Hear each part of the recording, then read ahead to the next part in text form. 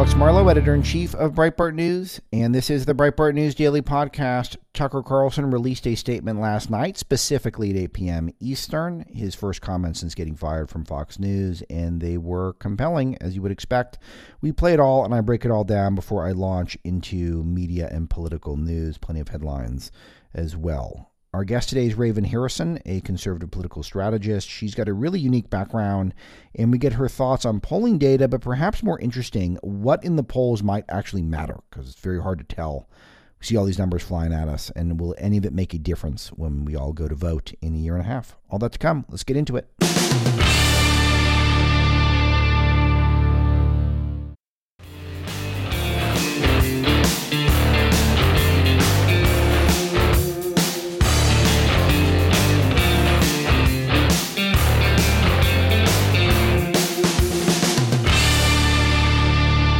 Yesterday, at precisely 8 p.m. Eastern Time, we got a video from Tucker Carlson, who was discussing what's going on in very vague fashion. Zach, do you have that handy? Let her rip. Good evening, it's Tucker Carlson. One of the first things you realize when you step outside the noise for a few days is how many genuinely nice people there are in this country. Kind and decent people, people who really care about what's true, and a bunch of hilarious people also, a lot of those. It's got to be the majority of the population, even now. So that's heartening. The other thing you notice when you take a little time off is how unbelievably stupid most of the debates you see on television are. They're completely irrelevant. They mean nothing. In 5 years, we won't even remember that we had them. Trust me, as someone who's participated. And yet at the same time, and this is the amazing thing, the undeniably big topics, the ones that will define our future, get virtually no discussion at all. War, civil liberties, emerging science, demographic change, corporate power, natural resources. When was the last time you heard a legitimate debate about any of those issues? Okay, pause. It's been a long time. I'm going to interrupt a number of times because it's all very brilliant, but it's also as typical Tucker. There's a lot of performance art in this as well. A couple of things that struck me. First of all, the fact that he released it when his show would normally go on, I thought was pretty brilliant in terms of being able to get attention. Everyone seemed to sort of drop what they were doing and pay attention when he put this out there. It's only a couple of minutes, so it's not particularly long. His complimenting of people being funny and terrific is very consistent with what I've known about Tucker. I don't know him particularly well. I've been on his show a number of times, more than any other show on Fox, and he's very good about keeping up with text messages. So generally when I text message him, he will message back and he'll chat with you as long as you want. And it's one of the perks of, I guess, being in this industry is that he's apparently willing to do that with just about anyone he finds remotely interesting, good, bad, or indifferent. And his point about how he really likes people is true. There's nothing about his life that I would say is contradictory to that. And then him saying that this laundry list of issues that we don't talk about, including corporate power. I just love that he just kind of puts that in there somewhere in the middle. Clearly, that is the issue at hand, that Fox News and the mercurial billionaire 92-year-old Rupert Murdoch, who allegedly has not even seen Fox Business, which is one of his own networks, and he's never watched it, would just all of a sudden tire of a guy or feel like he's more trouble than he's worth, and then he's out.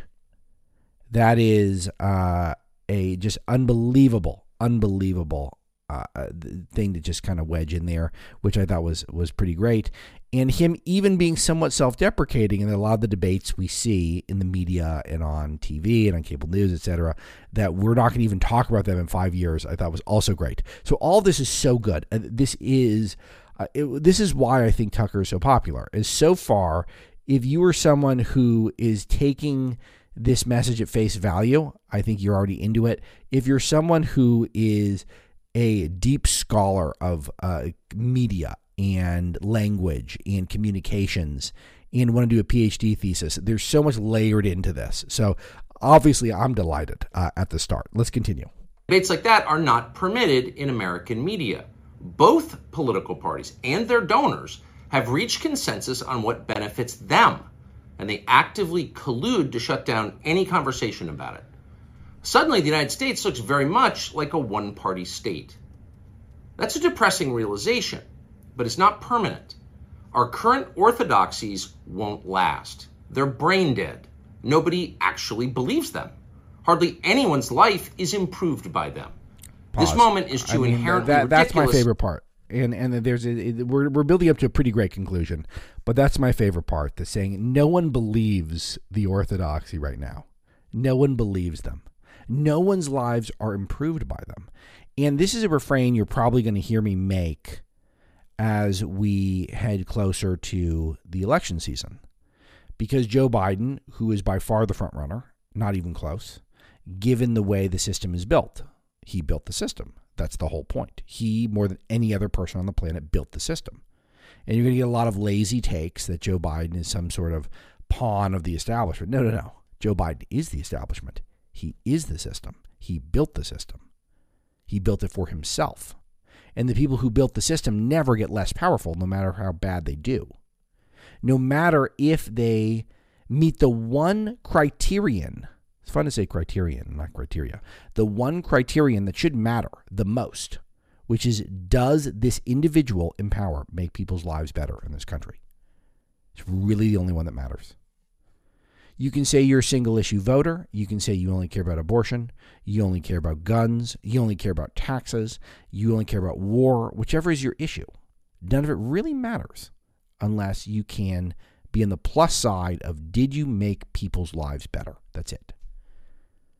So how many people can say that in this country who are elected? How many people can say that who have a great microphone, a broad audience, a popular account on social media? How many of you can actually say that? And that is the measure of a man in a lot of ways. So I just love that he puts that out there. It just is very clearly, he's a clear thinker, needless to say. Continue. To continue, and so it won't. The people in charge know this. That's why they're hysterical and aggressive. They're afraid. They've given up persuasion. They're resorting to force. But it won't work. When honest people say what's true, calmly and without embarrassment, they become powerful. At the same time, the liars who've been trying to silence them shrink, and they become weaker. That's the iron law of the universe. True things prevail. Where can you still find Americans saying true things? There aren't many places left, but there are some, and that's enough. As long as you can hear the words, there is hope. See you soon. I hope that's true. And the end note is more positive, more upbeat than I feel. And I know this about getting to know Tucker the limited way I have, that he does feel that way. He does feel like, as a free speech warrior, that if you can say the words, there is hope. Sometimes I feel like the words fall on deaf ears. Sometimes I feel like the people who are actually telling the truth, the people who are trying their best to get the word out, are just so overwhelmed by the establishment, so overwhelmed by the corporate nature of things, that there is no hope. And I admit, I look to people like Tucker, who are more senior than I am, and more optimistic than I am in a lot of ways, and it does give me hope. So I believe that he thinks that, if that's any consolation, especially for those of you who stick with the show, even though you kind of know my vibe, which is that I'm personally a very optimistic person. I'm a very blessed person, insanely blessed, unfathomably blessed, but also sort of cynical about the direction of my country. I look at this stuff and it does make me feel a little bit better. That him talking about, if we got free speech, we're okay. And free speech is under attack, and that bothers me a great deal. I'm sure it bothers him a great deal, needless to say. But it's nice that he feels like if there are places that will broadcast ideas, thoughts, the words, as he put it, then there's hope. I like that. A nice message, and it was fun to see him driving around his Florida neighborhood. He's got two homes. He's got one in Maine and one in Florida. Makes sense. If you're a Maine guy, it makes sense to have another home if you can afford it. From what I'm to understand, I've never been to Maine. I have not been to enough states. I've probably been to 30. I think it's high time I go to them all, and I feel a little bit bad about that. It's just the nature of nature of things. Hard to get to all of them. But I would love to go to Maine. It's by the way, before he was just a generic Twitter leftist, I've read many Stephen King books, and a lot of them are Maine-centric. A lot of good ones. Anyway, I would like to point out that, no, I've been to Texas. Bill's concerned. Spent a lot of time in Texas. I could always spend more, but I've been to many portions. It is noteworthy that he was driving around in his golf cart in his community with his wife, and he seems to really like his wife a lot, which is another thing I like about him. They've been together for a very long time, many decades, and I just think just a cool guy, genuinely cool guy, even when you disagree with him, and I like that a lot. I like people who you don't have to agree with. His last point that I should have brought up earlier that I think is really important, is him noting that of all these big issues, there is no debate. And I find this to be genuinely lamentable, and this has been one of the disappointments of my life, is that there's no debate. There's merely narrative. I had sort of a heartbreak this week in that a mainstream media outlet reached out to me to participate in something that for, I would say, 2 months I've in good faith prepared for, in order to provide a counter narrative, a counter set of facts and information, supplying the perspective of this audience, the disenfranchised Americans, the populist, sort of right-wing, but not really, because that's not really how I look at things. Of course I'm a right-wing person, but it's not really what gets me out of bed in the morning. It's more of the anti-woke, anti-left, pro-freedom stuff, pro-individual stuff. And it's something that you'll hear about, and it's within a outlet that all of you've heard about, 100% of you. And I went into this for weeks and weeks and prepared for weeks, and then finally at the last second, it sort of emerged that I thought that I need to back away from it because there's too high of a likelihood they're going to weave a narrative that makes me look bad and Breitbart look bad. And not to say they will for sure, but it was just too clear to me a path they could take to edit stuff together in a way that was unfair. And it made me very upset. And not that I wasted time. There's part of life is wasting time, and I hate wasting time, but I can get over that. Is that I want to live in an America where there's debate. I want to live in an America where people get platformed, even if their ideas are not good. Even if their ideas are absurd. But then, when their ideas are judged, you don't have to immediately go into a tribe. You don't need to immediately take one side or the other. You don't need to shame and blame. You can take the ideas and you can laugh at them if they're bad. You can debate them if they're bad or threatening. And then we can all move on. And we can all feel a little bit more enlightened and a little bit more entertained. I think we're moving away from that very quickly. And this is not where things were when I entered this space 15 years ago. I've been thinking a lot about that. I'm closing in October. Will be 10 years I've been editor-in-chief of Breitbart News. And I've been at Breitbart for 15 years as of January of this year. And it's just something to think about because as Kamala Harris would say, the significance of the passage of time. And I think about how the media space has evolved. And almost every development has been negative. Because when I was coming into the space, it was the moment where the independent voices were on the rise. The Andrew Breitbarts were on the rise. And now we're at the moment where the corporate media are quashing the voices of the last few people who are not willing to toe the corporate line. Where speech is less important than the corporate will and the advertisers. And we know the advertisers are not to be trusted because we see what they're doing. Do you guys remember what the Maybelline slogan was? It was, maybe she's born with it. Well, who is the spokesperson for Maybelline now? It is a man. Dylan Mulvaney. That's right. Not a joke. Not a joke. It could be a Babylon Bee headline.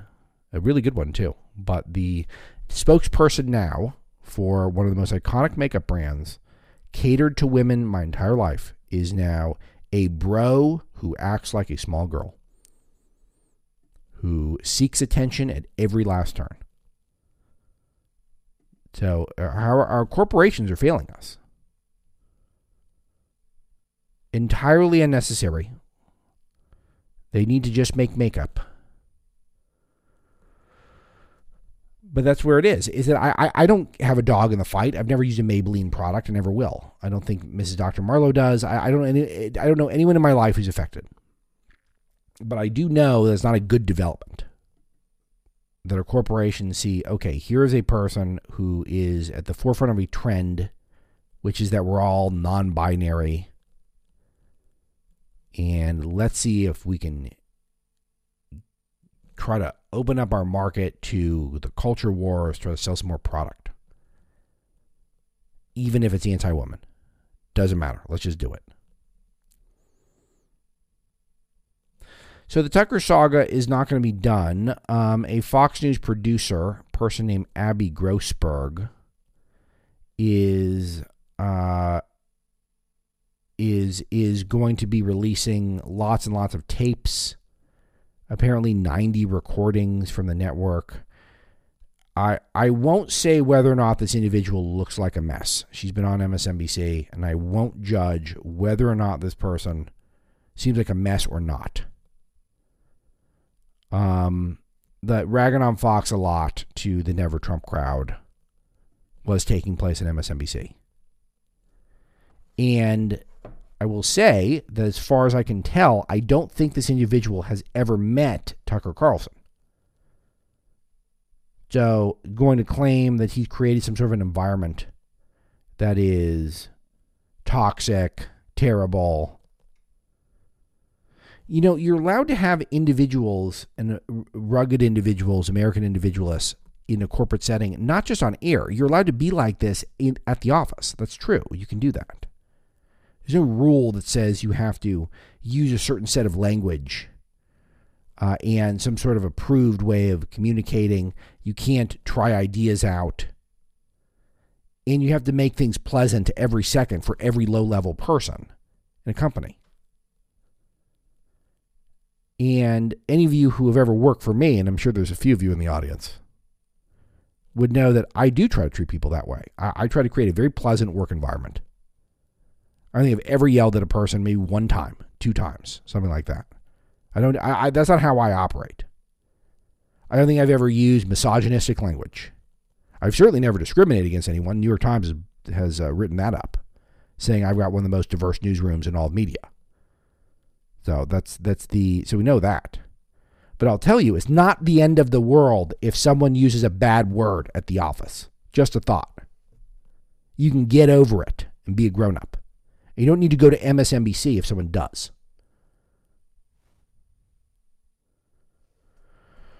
But we'll be treated to this, and it will be, as Tucker kind of noted, it will eat up way more headlines than any of the things that are legitimate threats to us.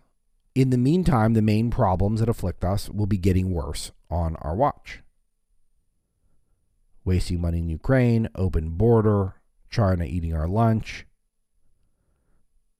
waste of money, voting rights getting increasingly compromised as we build a system where it is more about manipulating elections and actually getting out the vote, or, convincing voters, I guess, better way of putting it. All that stuff's still going to be going on. Tech censorship that's going to morph into AI leftist extremism, where we're going to program wokeism into every moment of our lives. All that is still going to be here. But we will talk about whatever junior Tucker producer who never even met Tucker is going to complain about Tucker. So we'll be treated to that. That'll be nice. Tucker broadcasts from his homes. I've always laughed at it when I would go on Tucker's show from Washington, D.C., and this has happened multiple times. And I would be in the Washington, D.C. studios, and I would see Tucker on the air when I would get on the air, and he would have a picture of the Capitol behind him, but it was green screen. He was not at the Capitol, or else I would have been seeing him. He was in Maine or Florida or somewhere. That's how they did it. And this lawsuit is apparently against the New York office. So, kind of ridiculous, right? Or whatever is going to take place. It'll waste a bunch of our time, including on this show a little bit, but partially because it's entertaining. But it is, and I do feel like we spend a lot of time on the bigger media issues. So I think we got a few minutes every so often. But anyway, we'll see what happens next. One more fun one in the media. Rapper Rick Ross, who owns something like 30 Wingstop locations, has asked Don Lemon to send over his resume. It is a story that's just goofy, low impact, but I saw it 3 or 4 times, and I laughed every time. So now I'm bringing it up on the air. Too fun. So saying, Don Lemon, send me your resume. You could fry up some wings for us. A great pre-Ken story. Pre-Ken is almost upon us. As you guys know, the pre-Ken is lunchtime Thursday to lunchtime Friday before the weekend starts. David Jolly, who's a Republican congressman who rode the coattails of the Bushes in the Congress and now is a professional complainer about the Republicans on MSNBC, has called Tucker Carlson a white nationalist. The smears are just remarkable. Do not step out of line. Do not piss off the corporate establishment, or you will be called a racist. Just know that all of this is designed to keep good people out of the public eye. And I think a lot of you understand this, which is why when people get canceled, your instinct is, I'm going to buy their book. I'm going to subscribe to their podcast. I'm going to retweet them. I'm going to give them a shot. Because you see what's going on. You see the nature of how people are being treated in public life. If you hit a certain level of popularity of or impact, even though I don't like that expression, but if you hit a level of impact in the public life, if you're a conservative, you immediately get called racist. I mean, you guys know I've been through this many times. People reaching out to me from high school who I played club baseball with when I was 12 years old, 13 years old, like asking me if I'm a racist now. It happens. Like, of course not. The exact same person. We eat the same restaurants. We go to the same movies. Our kids go to the same preschools. Like, what? How are we going to be a racist? Like, well, that's what they were saying at BuzzFeed. Yeah, but how's BuzzFeed doing? They're out of business. All right, 866-95-PATRIOT if you want to opine on that. A number of other stories before we take your calls. Disney has escalated their war on Florida, suing Ron DeSantis, claiming targeted campaign of government retaliation. It's kind of clever because it's true. Of course that it's targeted. Of course, DeSantis feels like that he's scoring political points by taking on Disney.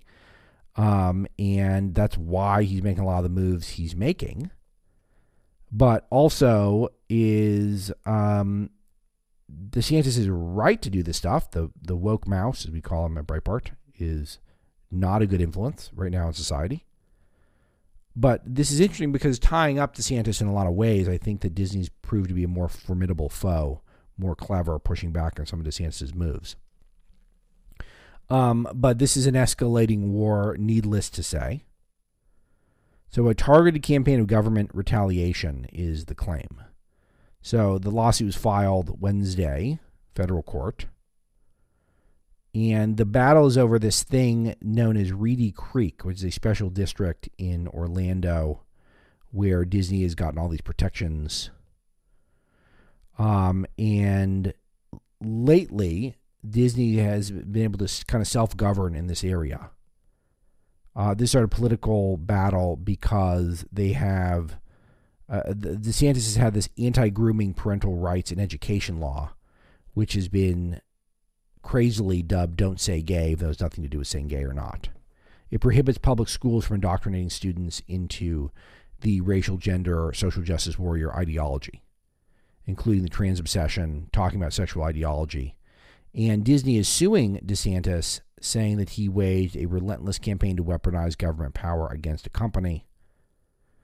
And this is the same day that DeSantis made another move against Disney that tried to undo a deal that Disney struck to maintain power over the district. So back and forth, and DeSantis has got to win this one because he's bet pretty big on it.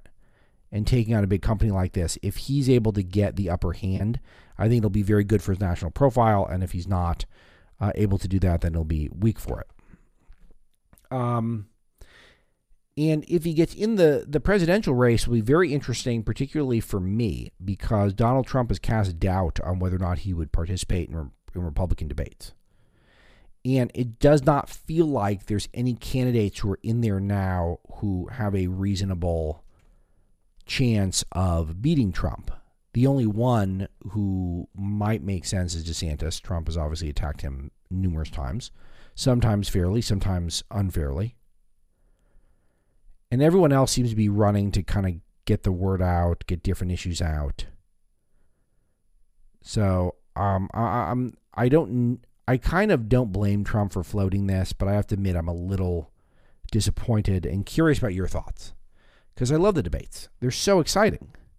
For people who think of politics as a spectator sport, I know the stakes are high. I get it, obviously. But the absurdity of the people we put up there as senators, presidents, etc.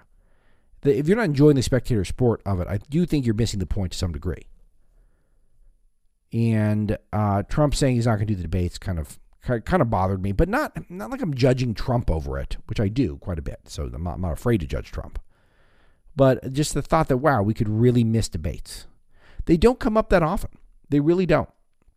I was thinking about this, and I had a friend who asked me, who is a supporter of Breitbart, who's not in our industry, if he thought I was going to get to host one of the Republican debates this year. And I said, absolutely not. And then he said, but I've seen your name thrown out there, which is nice. Sean Spicer just volunteered it recently in a big piece that I host one of the debates, which is very nice of him. And I was like, it's not going to happen. And he said, why not? And I said, there is so many people who weigh in on these things. And I can guarantee you someone in power is going to be like, too risky. Too risky. Can't have that. We need to protect the candidates from the Breitbart guy. So, I don't mean to be too negative, but I said to him, the way I think about it is that I probably had conversations with Mrs. Dr. Marlowe and said, I think I'm going to get to host a presidential debate. I think I'm going to get to do it. But they were years ago, many years ago, probably 10 years ago, where I thought, wow, this could really happen. I'm putting myself in a position in life where I could do this, amazing thing. Get to participate in one of the greatest rituals we do. And now I'm very cynical on that because just the nature of the way the donors in the corporate class try to protect people in power. And I don't even necessarily blame them for doing that. If you have the money and the means to do so, then why would you risk things? Integrity is something that I value, something that you value, but the upper echelons of American decision-making do not value it. We are not a particularly high integrity people anymore. And if we ever were, I don't know. I don't know if we were. All right, a few other things. Bernie Sanders has endorsed Joe Biden, so he's not going to run against him. Now, Sanders is old. I think he's about exactly Biden's age. So I'm not sure if this is a huge shock, and Biden is basically governing as a leftist. He's a little older than Biden. And he's basically governing as a leftist. So Biden is. So I don't think this is a shock. But still, I like when there's more variety. And if we're going to get coronation of Trump and coronation of Biden, and then they're not going to have a really interesting debate. I mean, Biden's very shy of the media. He has been since his first presidential run in 1988. Doesn't want to talk to him. We're just not going to get as much the exchange of ideas. And that's what gets me excited, is this exchange of ideas. So that's part of the reason why I'm so excited about Robert Kennedy, even though my take on the vaccine stuff, is he and I are diametrically opposed. But I find him incredibly compelling.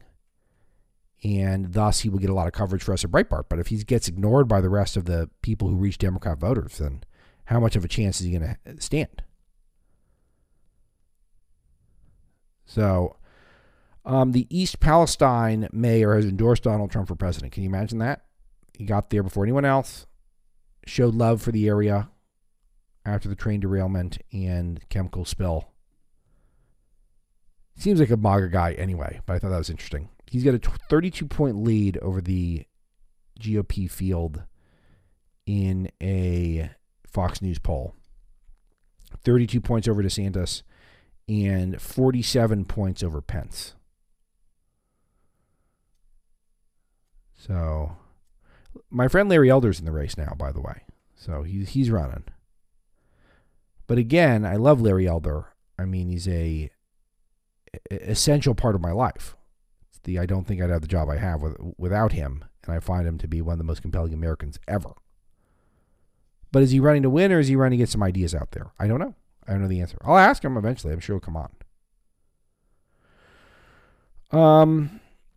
Other stuff going on. Hunter Biden is going to be heading to court, apparently, for a baby mama issue. We'll talk more about this in the show, where he's got a paternity case. He's not paying his alimony on the mystery Biden grandchild who gets ignored by the classiest family in the world. And his lawyers are refusing to speak with CNN after meeting with the DOJ. So even friendly media just going to ignore him on that because he's got an issue with the IRS. He's got a gun issue. There's a debt ceiling standoff that's going on in Washington. We have a lot of detail on this at Breitbart. It does not make for compelling radio, I will tell you that. But it is important. So the House GOP is passing a plan that raises the debt ceiling while also cutting spending. So it's going to raise the debt ceiling, which is sad but inevitable, but spending is going to get cut. So it's not a clean debt ceiling increase. There's conditions. So the Senate Democrats and the White House have been hoping the House Republicans would just sort of do a clean debt ceiling, and that would be the biggest win for the Democrats. So McCarthy is trying to leverage certain things, and he has the opportunity, I think, to pass something, or he has passed something, that could potentially avoid a default, still hike the debt limit, but also get some stuff for Republicans. It's a tough negotiation, and it's one where it's really, the results are never great, but the debt ceiling is going to go up. I mean, there's no way to stop it. So the question is, can the Republicans get anything? And that's the debate we're watching at Breitbart. And we will, we'll keep you posted on that as time goes on. A few other ones. An ESPN reporter has been fired for using the C word. Yes, that C word, the one the Brits use all the time. But you know what's really fun about it? A woman. Less fun, an MS-13 gang member released from prison, charged with killing an Uber Eats driver in a demonic murder. The photos are just unbelievable. Just the man who was murdered, as normal of a guy, almost like an AI composite of your average cis hetero white male. And the murderer allegedly is a gang member who'd been released, who looks incredibly angry, and his face is covered in gang tattoos. I don't know this individual's country of origin, but I will say Oscar Solis may or may not be the best that has been sent to us. Just saying. MS-13, of course, is LA-based, and it's sort of become associated with just El Salvador, but it's not really true. It started in LA, and then it ended up getting worse in El Salvador. Harvard has hired Jacinda Ardern, the former New Zealand Prime Minister, and the queen of all lockdowns, one of the most fascist people on the planet, and loves Xi Jinping, hired by Harvard. Because she's sort of a bubbly young person. I think she's 40-ish. And one of the most totalitarian rulers on the planet, who literally canceled an election because of the pandemic to keep herself in power. Should that not be a red flag? 42 years old. So young person, is as far as former leaders are. How can you move an election and not come under the ire of freedom-loving Americans? Like, that is just completely bonkers to me. It just seems like something that you would think would be a high priority for people who, had a few people get tours guided by police at the Capitol. I'm being somewhat tongue-in-cheek after the 2020 election. That those same people who would think that was such an outrage would be concerned that people who literally usurp power from the public. It just seems amazing. Seems amazing that these are overlooked so long as you have the right politics. And by the right politics, I mean the left politics. All right, Leah Thomas did a big podcast. This is the man who was barely top 500 in swimming and just announced that he was a woman and then started breaking NCAA records. That pro-women's sports advocates use feminism to push transphobic beliefs. So this is a really interesting narrative. And I like that there's this podcast culture now where basically any conversation people have, if they think they can be somewhat interesting, they just record it and call the podcast. So this creates a lot of noise, but it also has a productive element to it. Because you really get to hear how people think unfiltered.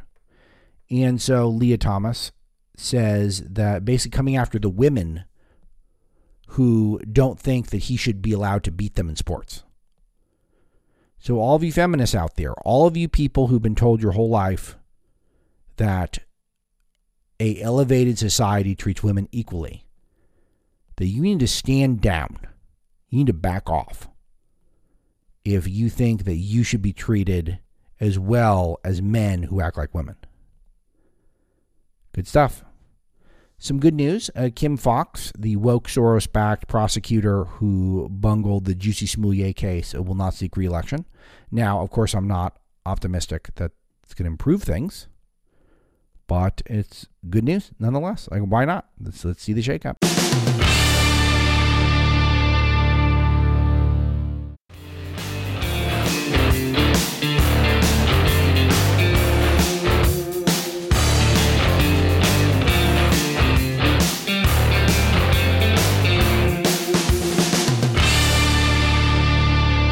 It was a pleasure to meet Raven Harrison today on the air. She ran for Congress, did not succeed, and then is now in the consulting game and has a lot of good takes on what's going on politically, and part of it's because she's got a really crazily cool background. She gets into some of that, but most of the conversation is about the state of national politics, and you can hear it right now. Raven, great to meet you.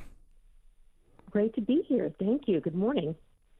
Good morning. Where do you want to begin? Do you want to start with some of the polling that's going on? We've got some polls suggesting that Trump and Biden are neither of them particularly popular. Do you have a reaction to this? I do. As a strategist, I don't believe that those are consistent. I think it shows more than anything that Americans have poll fatigue, that they're kind of over these polls. But, the polls have been consistent about Biden. There was one in January from Gallup that said 73% of Democrats don't want him to run. And now we're seeing something similar, but the polls as far as Trump v. Biden don't seem to be consistent as of yet. Yeah, I'm with you on this. I think that I've always kind of been a poll skeptic, and I think some years the polls get it right, some years the polls don't. But I'm looking at the polls now, and I'm not gleaning much out of them, and I don't know how much it matters anymore. Also, considering that it seems like both political parties are not going to have much of a primary at this point, that it's a what are we even testing at this point? And it's a big industry, just like anything else. So the polling industry wants to make some money, and they want to be in the conversation. Is there anything that you're seeing that's a trend that you think people might be missing? Well, I feel like the numbers are consistent if you take them separately. The numbers growing about concerns over Biden have been consistent. The one saying that Trump is leading the pack in the Republican sector seem to be consistent.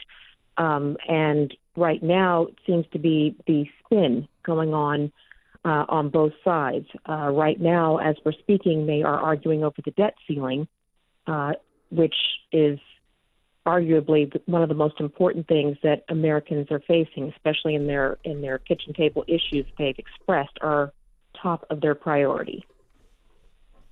Sure. So do you have a take on how that debate's going on?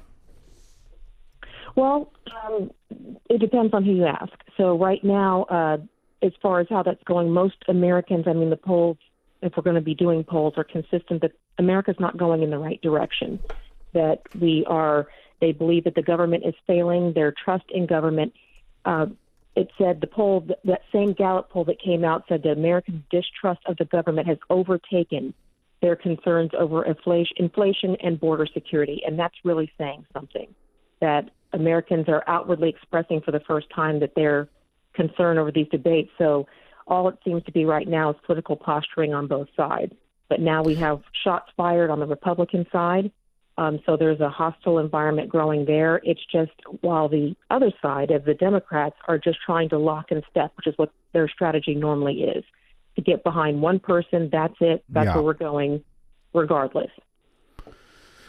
Do you think that the reason, what do you think the reason is that some of these issues that are the kitchen table issues, that border security, which is arguably the worst it's ever been, and inflation, which is not as bad as it was a year ago, but it's still very bad, why those have sort of dropped down the list? Is it merely because people, again, are fatigued? Are they tired of it? Or people have all talked out on it? Or people have given up hope? Or is there something else? Well, I think it's a combination. The issue stems from, when you look at how dramatic the swings are, the issues are. When this first match of Trump versus Biden occurred, we were coming from a context of having a secure border, low inflation, a thriving, booming economy, stock market, energy independence. So people had the luxury, the ability to focus on the personality traits of, are we okay with Trump's style and things like this. And that's what the Democrats made this about. Their platform was, we're not Trump. That was everything. But now, 2 years in, we've had the midterms where Democrats have lost full control of the government, but the issues remain. We're at 5% inflation now, but that's down from 9%. That's like saying, do you want to be shot or stabbed? I mean, so we're Americans are basically getting crunched. At the borders wide open, we have 7 to 9 million, depending on what estimates, of people who have crossed our border illegally, and they're still coming in by the day. So we are trillions of dollars. We're up to $31 trillion in debt, and we have real security concerns. We're now in a war in Ukraine. Americans didn't know anything about. So whichever side you believe, everything they said Trump was going to do, he's going to get us into a war. He's going to collapse the economy. Everything that they accused Trump of has been happening in some degree under Biden. And for the record, I try being shot. Let's just see how it goes. It's if I had to choose between shot or stabbed. Both sound terrible, but I got a preference. It's the stab sounds bad. I don't want to do that one. That sounds really bad for me. So Trump seems to be getting his approval rating seems to be going up a little bit since some of the political targeting has intensified, particularly with the ridiculous arrest in New York. What do you think the strategy is here from the Democrats? Because my opinion is they actually want to see Trump get nominated. They think he's going to be very vulnerable in a general election. And why wouldn't they think that? But of course, it's a high wire act because he's probably the person they would least like to see as president. Correct. Usually that seems to be the trend, is whoever they say they don't mind running against is who they truly don't want to run against. And he is that person. And the main reason is because they have not been able to stop him. They have been relentless in their attacks on President Trump since he came down the escalators. They have thrown literally everything at this man in the kitchen sink, and they can't stop him. After the investigation, the Russia that turned out to be a hoax, he became more popular. Impeachment 1, more popular. Impeachment 2, more popular. And the raid of Mar-a-Lago just sent voters over the edge. So he has become He's lapping the field now by double digits. He's become more popular, and the Democrats are still, this just shows a level of desperation. They are so desperate to get him out that we're back to 8-year-old, possibly misdemeanor charges that we're trumping up. I mean, it is just absolutely unreal. And Americans are overwhelmingly rejecting this and saying, we are tired of this. We are tired of you weaponizing the government, and quite frankly, get back to work. Yeah, interesting. Is there anything you're seeing in the polls that might not be top line issues that might glean where the public really is at? Because this is something that in an era where I trusted polling more, you could really, sometimes you look deeper into the polling data and you could see where people were really thinking. But now I don't even know if it matters, because it just seems like the key to winning elections is who can turn in more mail-in votes, and that's sort of the name of the game. But is there anything that you're seeing that's would surprise people? Well, I think that what I'm seeing is that there are issues that have come up. The shift for people saying that their biggest concern is leadership and government is really huge and telling. And if you take the layers off of that, what people are basically saying is Americans are not used to this kind of sustained inflation. They just aren't. We're used to riding these waves of, sometimes it's a little higher, sometimes it's a little lower, but we have never had this consistently high inflation. We've never had this perpetual crisis mode. I mean, we've always had something going on as America, but this perpetual crisis mode, Afghanistan withdrawal, now we're in Ukraine, billions of dollars, billions of aid. We stopped our energy independence. So now we're not exporting. We're reliant on these people who are enemies of ours.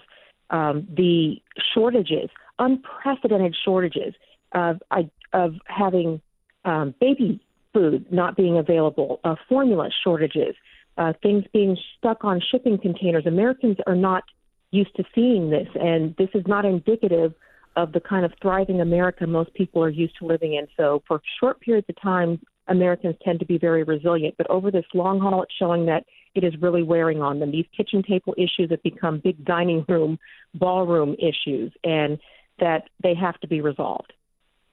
Do you think that that Americans blame Biden, though, for this? Because it feels like he's gotten away with so much over the last 50 years. Do you think he's getting direct blame?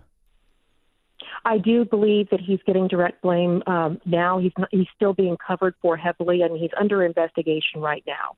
They've been coming after Trump, so we have an interesting Super Bowl of weaponization of the government right now. But I do believe that people are blaming Biden because they have had, up until the midterms, they had full control, and that was his platform from day one. He just started unrolling the border policy, the energy independence.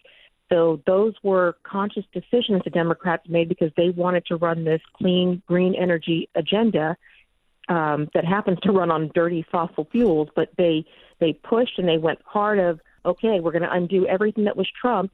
And now we seem to be seeing the aftermath that Americans are really paying the price. And they do focus on Biden. And a lot of them are just fatigued of what's going to happen. They seem to be able to operate without impunity right now. So what's the path to cementing that electorally, considering how Trump does engender so much negativity? He seems to inevitably be the nominee here for the Republican Party. I don't know if there's really any stopping that train heading down the tracks. And, we all like Trump in this audience, I think, to various degrees. The question is, though, is that how do we mitigate against a repeat of 2020 where Biden campaigned from a basement, did nothing, and still got the most votes allegedly in history? Yes, and that is we have to kind of get to the front lines. I tell people that nobody wins the war from the back seat. It's time to get involved. So what has to happen is it has to start at the local level. We have most of the precinct chairs and local level government positions are not filled in many of these states. So we don't have the ability to swing these elections. That's the first thing. The second thing is what a lot of people don't realize is it's not these COVID protocols, these mail-in ballots and ballot harvesting. A lot of these were put in under the guise of the pandemic. Well, we are beyond those parameters now, so we either have to fight fire with fire, get out there. If they ballot harvest, we ballot harvest. If they mail in ballots, we mail in ballots. We have to match them with this, and then once we have control, you can change back these policies, many of which have been changed by the Democrats since they've taken control. So that's going to be the way to do it. And we have to also push our elected officials. The days of letting our kind of soft, milquetoast Republicans who, get in there and sell out are well behind us. We have to be pushing these legislators. If you haven't called your Congress people, your legislators, and said, hey, you better not be raising this debt ceiling, you better require a balanced budget, that's Congress's fundamental job. The number one job for them is to balance the budget, and we have not had one since '96, a balanced budget since Congress. So if they can't do the primary thing that they're elected to do, then what are they doing? And that's where Americans now need to realize that they do have a role in shaping this country. You have to hold their feet to the fire. You have to allow you have to push them to do more of their job instead of allowing them to make great campaign speeches, because our country is literally at stake right now. So this is what it's going to require, is everybody kind of reporting to the line. Trump can't carry it alone. He's not our savior. God is our savior, but everybody needs to get involved. Wise words and very stirring. Raven, I was just reading up on you a little bit before the interview, and you got a really interesting background.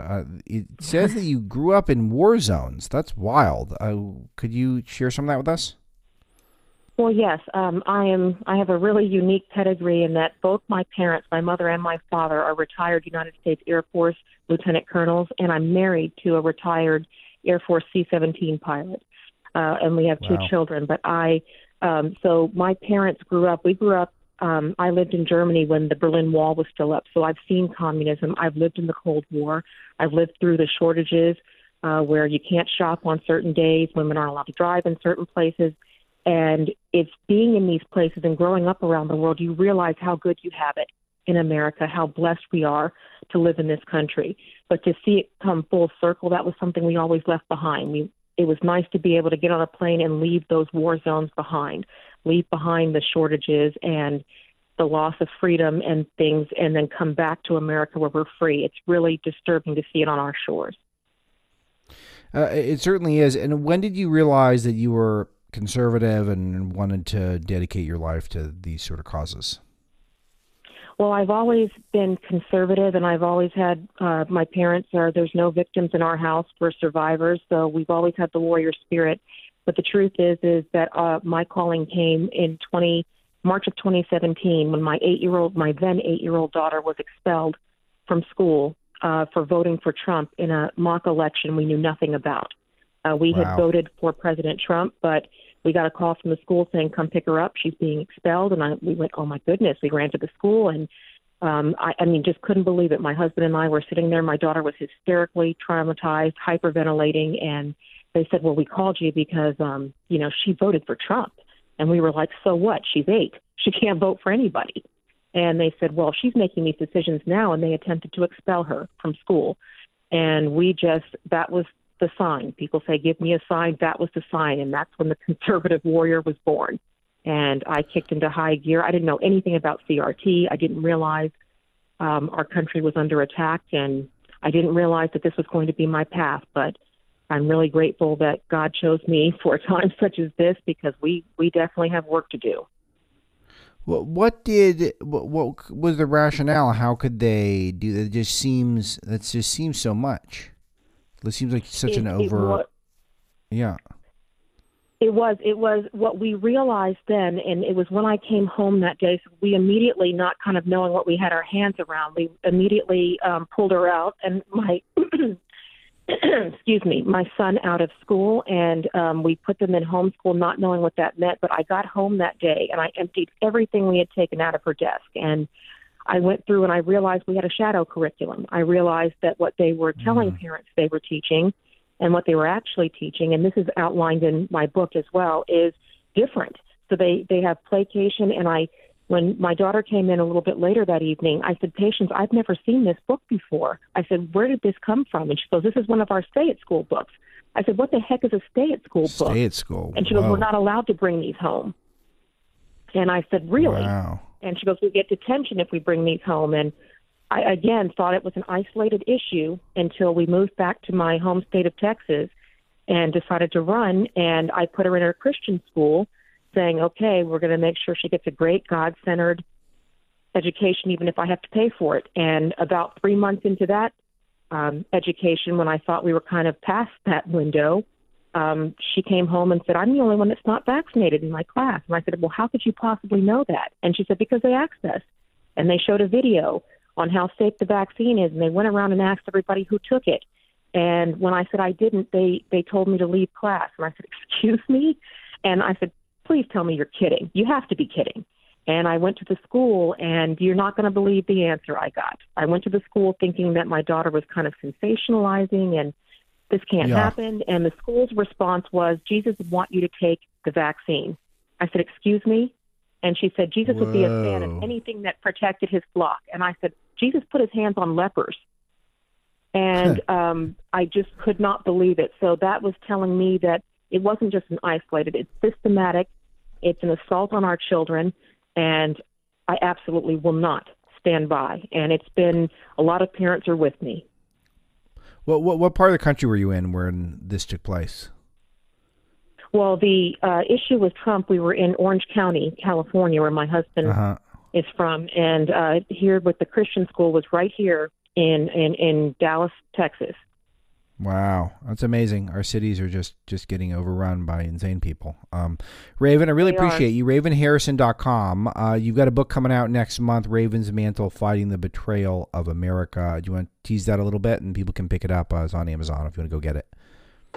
Oh, sure. It's on Amazon and Barnes & Noble. It's available for pre-sale now, and it does come out, in print next month. And basically, I'm going to take patriots through what it was like to grow up in the Cold War, what this experience with my daughter has led to, and basically we're on a loop right now for history. Those who don't know it will repeat it, and so we're going to put it on the forefront, raw and unfiltered, and this is what patriots need to see. You can't fix what you don't acknowledge. So once we can discern where we are, then we know now how not to get back here. Very nice. Well, it's great to meet you, and thanks for all the insight, and we'll talk to you soon. Looking forward to it. Thank you. Thanks, Raven. We'll be right back.